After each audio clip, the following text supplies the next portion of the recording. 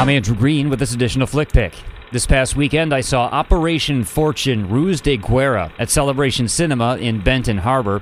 In case the title confused you, no, this is not a foreign language film. This movie is a Guy Ritchie picture, and it stars Jason Statham. It's almost supposed to be like a sort of James Bond thing, in which Statham plays this British intelligence agent brought in to investigate the theft of a hard drive from the British government. He jets around the world with his support team to investigate this sort of criminal kingpin played by Hugh Grant, and fights with a bunch of henchmen throughout. So yes, in a way, this movie is very much like a James Bond movie, only it's not as good.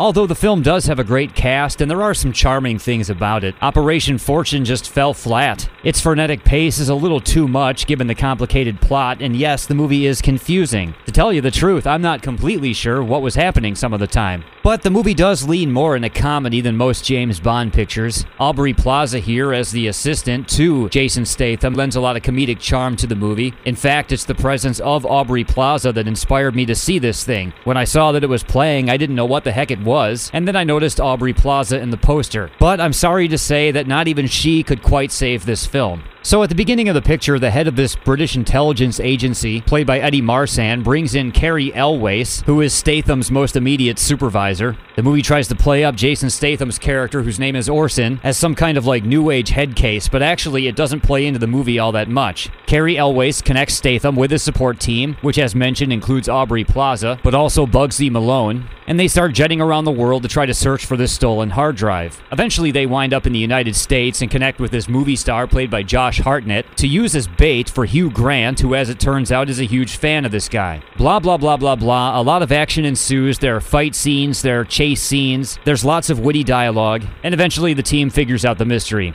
In a way, this movie reminded me of Hudson Hawk in that it's trying so hard to be charming and quirky, but at the same time its fast pace ends up coming across as a bit pathetic, like it's desperate. This movie wants to be liked way more than we actually do like it. The best thing about it is actually Hugh Grant. I've never quite seen him like this before. He's this like criminal mastermind with a ridiculous spray-on tan, and I loved what he was doing with his voice here. Even though he's kind of the villain, although not really, I liked him the best. Also, it was nice to see Cary Elwes in a movie. He still looks really good. His banter with Jason Statham can be amusing, and you know, for that matter, Statham himself is pretty decent. I mean, I liked the cast, I liked the individual characters, and I liked their interactions with each other. It's just the way that this movie is put together. It's hard to follow, and it's trying way too hard. Like, there's this competitor of Jason Statham's named Mike who keeps showing up everywhere, also trying to retrieve the stolen hard drive. That could have been funny, and actually it is a little because they just keep calling the guy Mike, but all that just adds to the confusion of the overall picture. I started to feel worn out by Operation Fortune by about the 1 hour mark, and unfortunately this is a 2-hour picture. Guy Ritchie has made some good movies, but this ain't one of them, or at least it's one of his lesser films, and it's not surprising that Operation Fortune bombed so hard because, as mentioned, the title is completely confusing. Couldn't they have come up with a better title for this thing? I will say the action scenes look pretty good.